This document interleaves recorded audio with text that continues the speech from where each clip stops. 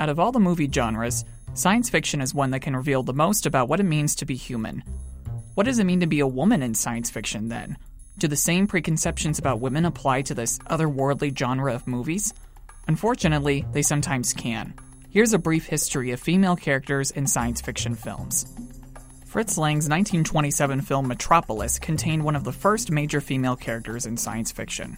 The film is about a futuristic city in which underground workers operate heavy machinery to keep the city running, but they are mistreated frequently by the elites who live above the city.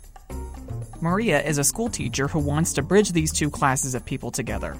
While Maria is given her own agency and purpose in the film, she is eventually saved by one of the male characters, reflecting the theme of women constantly being saved by men in storytelling. A few decades later, in 1972, Russian filmmaker Andrei Tarkovsky released Solaris, which some critics said was the Russian version of 2001: A Space Odyssey.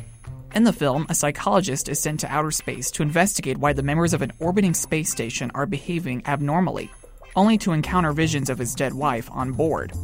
Another trope that exists in science fiction films is that of female characters existing just to satisfy the desires of male characters, and Solaris is no exception to this. We can't have a conversation about women in science fiction films without mentioning Princess Leia in Star Wars, of course.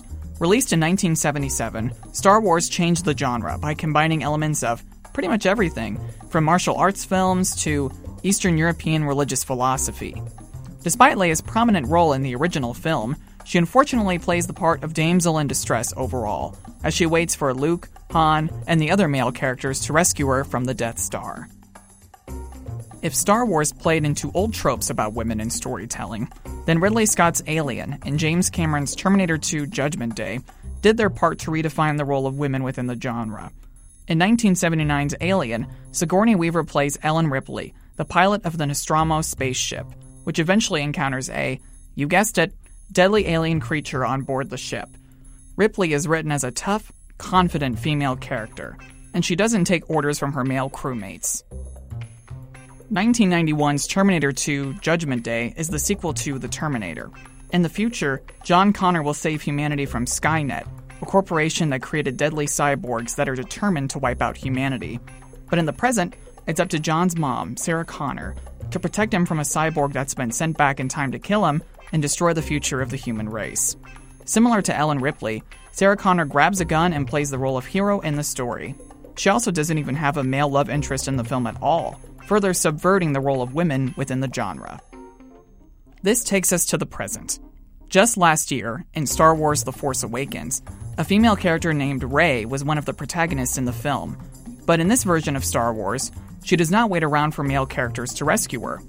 Rey continues the tradition of strong female characters in science fiction movies by bravely leaving her homeworld of Jakku to bring a droid to the efforts of the Resistance in the film's plot. If The Force Awakens is any indication, women definitely have a bright future in the world of science fiction. For American Student Radio in Bloomington, I'm Tristan Fitzpatrick.